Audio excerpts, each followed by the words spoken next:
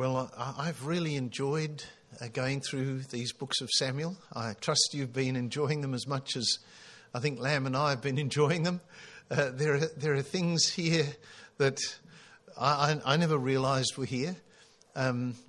Remember Ittai the Gittite? You'll hopefully never forget Ittai the Gittite, the man from Gath who forsook all of his past to abandon himself to be a servant of David, and eventually became a commander in his army. Well, one of the things that I felt as I read through the long passage which we had tonight, and I said to Kerry at the end, what a mess. And it really was a mess.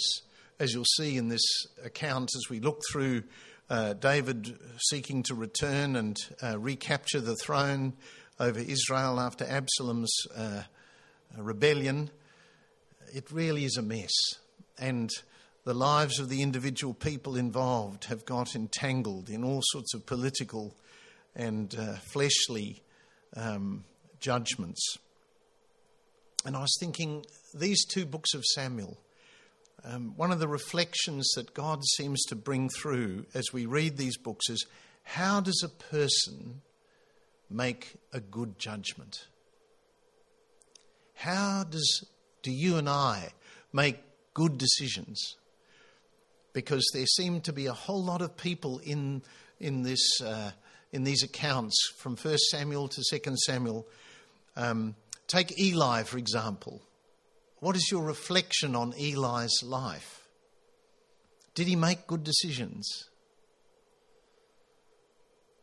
How did he go about raising his sons? Did he challenge them about their sinful behaviour? Or did he just let it go? What happened as a result of that decision? Did he concern himself about his own personal well-being? We hear that he was old and so fat he fell over and died at the end. Was he making good decisions? Well, what about Elkanah? Elkanah, who was seemingly a godly man, and yet he married two women. What happened with those two wives? What did Peninnah do to Hannah? Was this a good decision? But then you've got people like Hannah. Did she make good decisions? And what were the decisions that she made that were good? When you reflect on the life of Hannah, what stands out to you about her life? And of course, Hophni and Phinehas, Eli's sons, what did they do? Were they making good decisions, sleeping with prostitutes? Indulging themselves with the sacrifices of the people? Were these good decisions? And then Samuel, the young boy who went into service with Eli. Did Samuel make good decisions? How did he make good decisions? What about Saul when he became king? What was his downfall? Wasn't it the decisions that he made? And then David, of course, who begins with such vitality and an incredible blessing. And as we've reflected upon his life, his prayerfulness, and yet what about his decision not to go to war in the time that kings are meant to be going to war? And Absalom, did he make good decisions? He won over the whole of Israel onto his side, seemed to be rolling along. But what about his choice of advice when Ahithophel gave him the very advice that would have seen him succeed and overthrow his father? But he chose instead to take the advice of Hushai, who was actually on David's side. So in all of this, how are these people making decisions? And what is the basis of making good decisions? Well, as we begin this account tonight, we have David with Absalom defeated in battle, and the decision to support Absalom now in the eyes of the Israelites, was it a good decision? And what sort of condition are they in having made that decision? Israel had fled every man to his own house. Why was that? Because the one they put their trust in was now dead. And it looked like the one that they had opposed, King David, was now returning to take the throne. It certainly looks like a mess, doesn't it? Based on people's decisions. David responds to this confusion by appealing to the men of Judah. In all of this account, in the whole story that we read tonight, I don't think there is one reference to anyone seeking the mind of God. Nobody, including David, does not seek the Lord concerning the decisions he was to make. Well, he makes a political decision. He knows that Judah are his own flesh and blood, and so he appeals to them to get on his side as he comes back to Jerusalem. And he appoints Amasa as the new commander of his army. What a disaster that was. How long did Amasa last? In a chapter's time, he's murdered by Joab. And why is David doing this? Because he's seeking a political advantage by appointing one of his relatives to the senior position of his army so he might gain strength among the people of Judah and get them on side. Is this good decision making?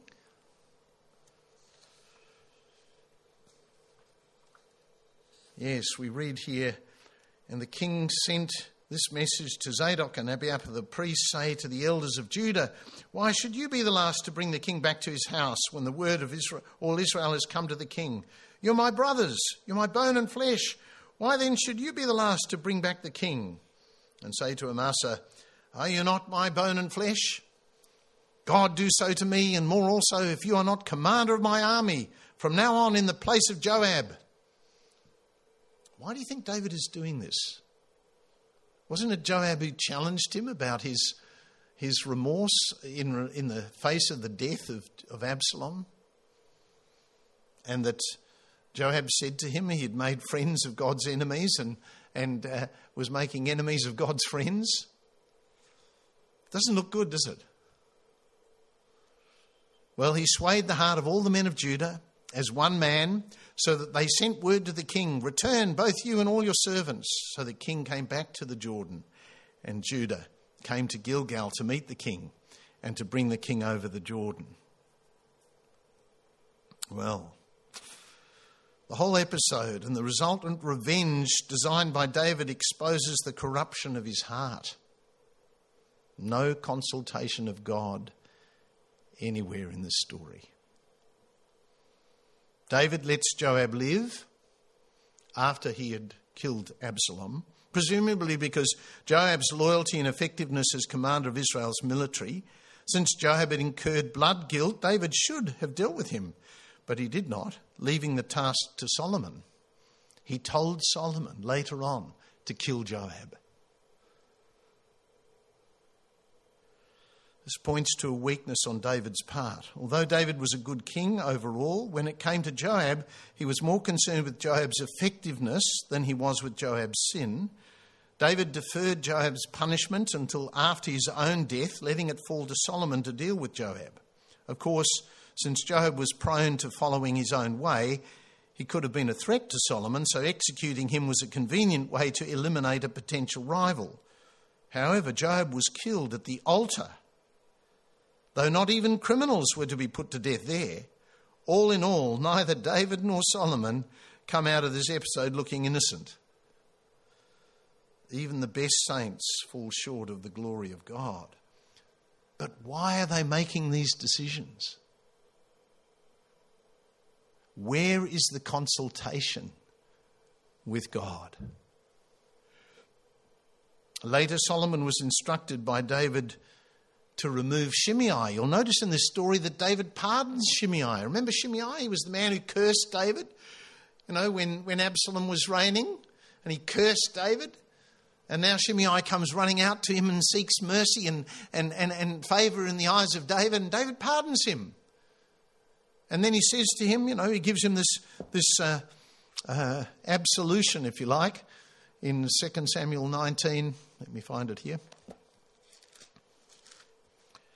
He says to Shimei,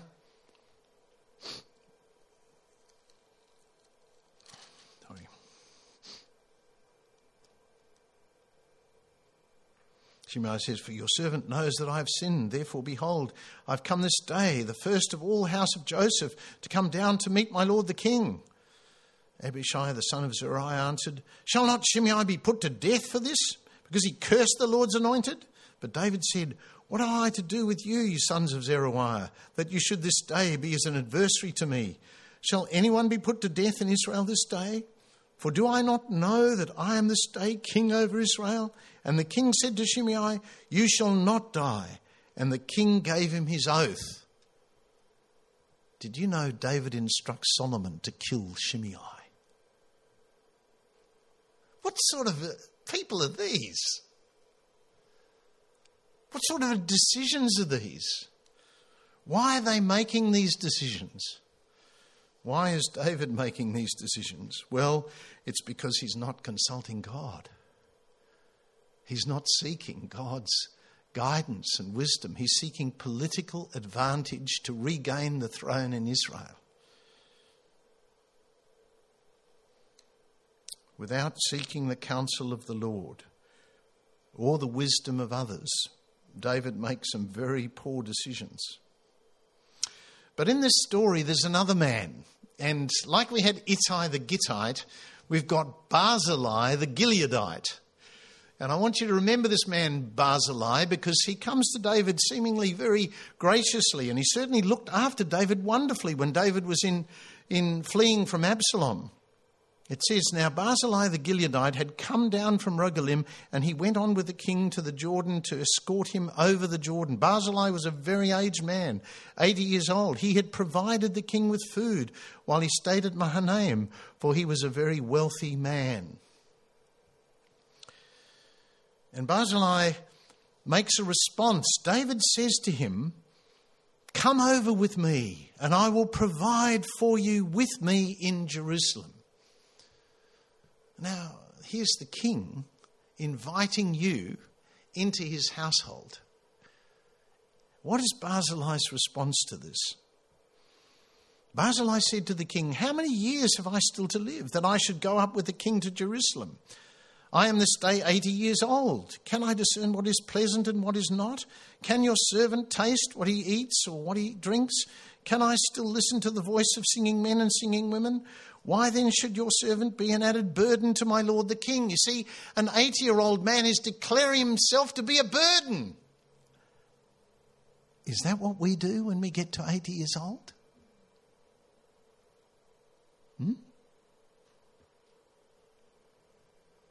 This is a very challenging point, this point tonight.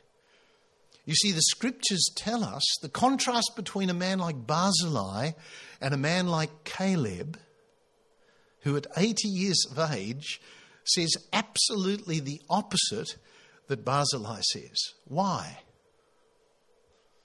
What is the basis of decision-making like this?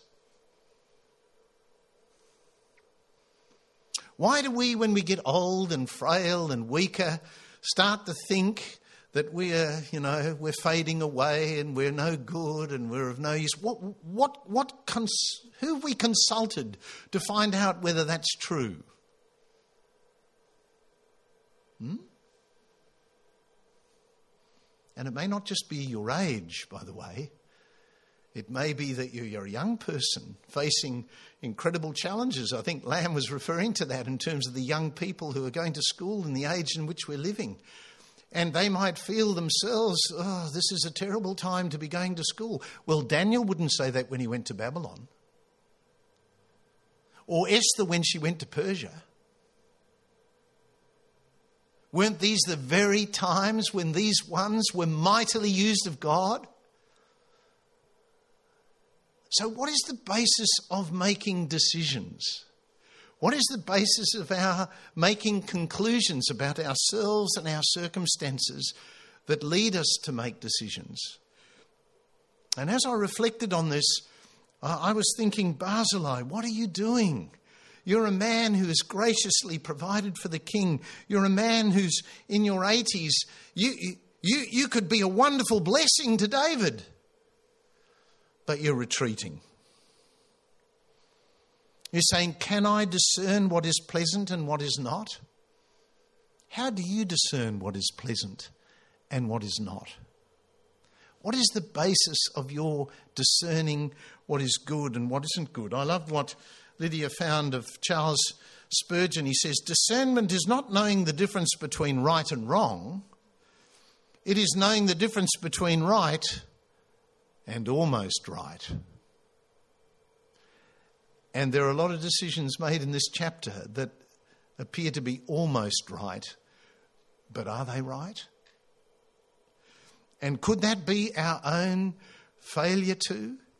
That we at times discern based on natural things, just like Barzillai is doing in this story. And I reflected, Barzillai, what are you doing here? Can I discern? What is the basis for this statement? Where does true discernment come from? Abraham, when he was 99 years old, the Lord appeared to Abraham and said to him, I am God Almighty. Walk before me and be blameless. 99 years of age. Was Abraham of no use at 99?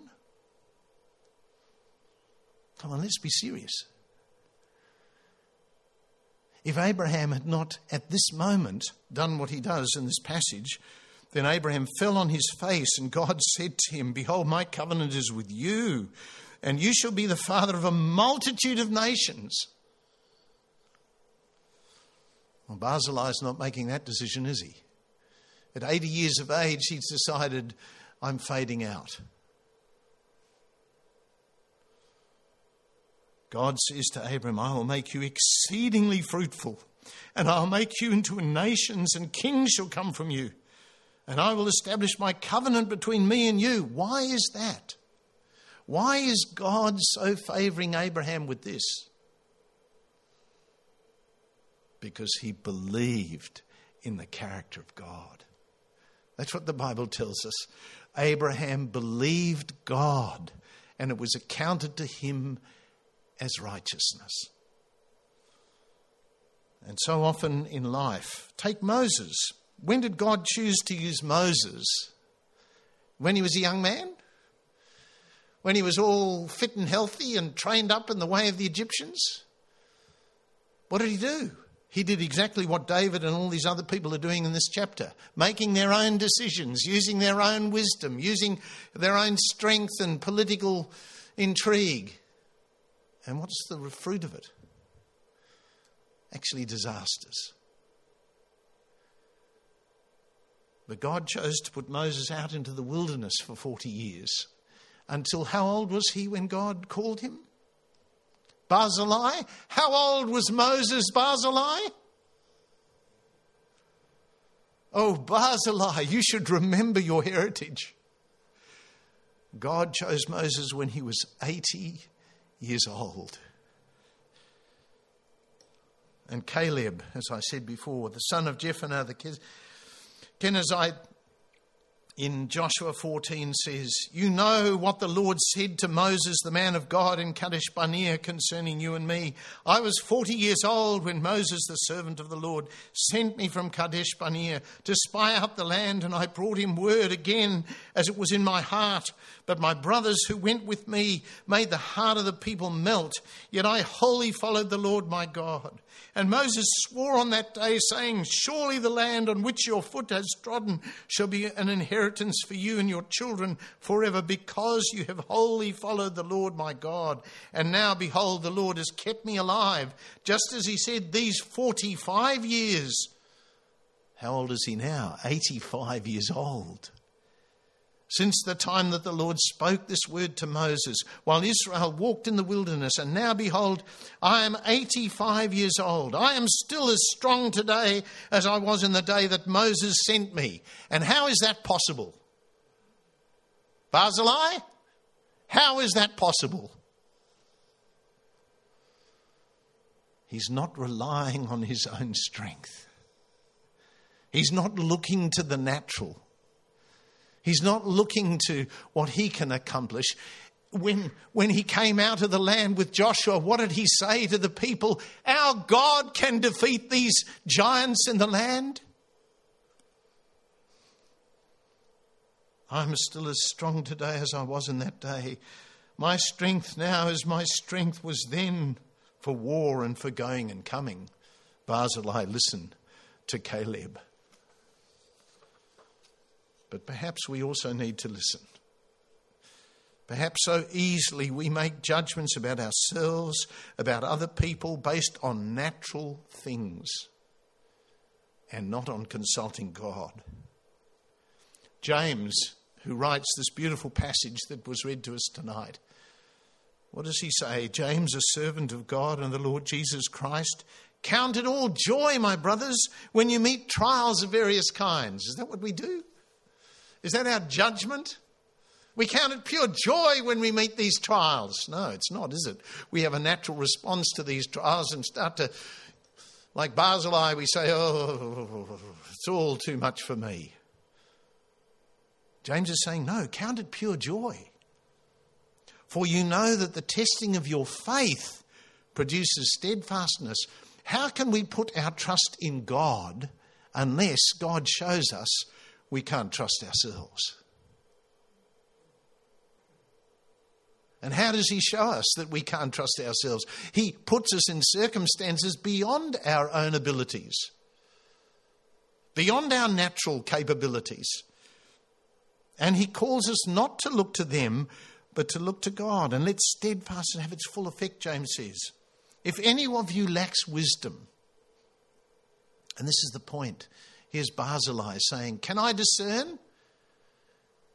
And the echo of the godly should be, Barzillai, you can discern. Ask God. But he's looking at the natural. If anyone lacks wisdom, let him ask God, who gives generously to all without reproach, and it will be given him. But let him ask in faith. In faith, believing in the character of God. That's why Abraham was counted righteous. That's why at 99 years old, God could entrust his covenant to Abraham, because he believed God. Let him ask in faith with no doubting, for the one who doubts is like a wave of the sea, driven and tossed by the wind. That person must not suppose he will receive anything from the Lord. He's a double-minded man, unstable in all his ways. Can I discern what is pleasant and what is not? Can you?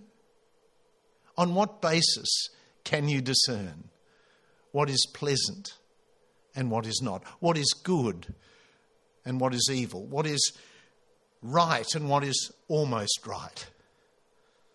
What is the basis of our confidence? Is it in ourselves? Our natural abilities? Or is it truly in the one who calls us to trust him?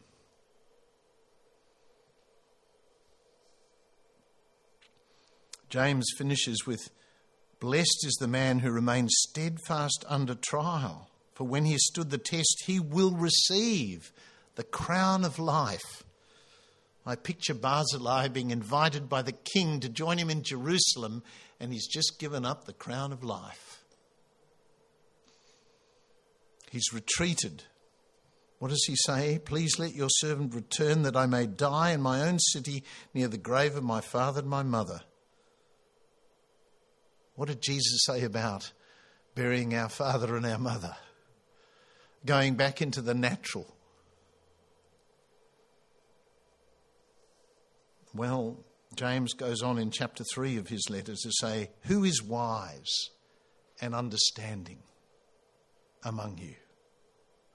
Who is wise and understanding? Where is your wisdom found? Where do you find your discernment? The Bible says the fear of the Lord is the beginning of wisdom. the beginning of wisdom, when we put our trust in God and Him alone. We don't judge based on our own abilities, our own personal circumstances. We trust Him. If you have bitter jealousy, selfish ambition in your hearts, do not boast and be false to the truth. This is not the wisdom that comes down from above. It's earthly, unspiritual, demonic.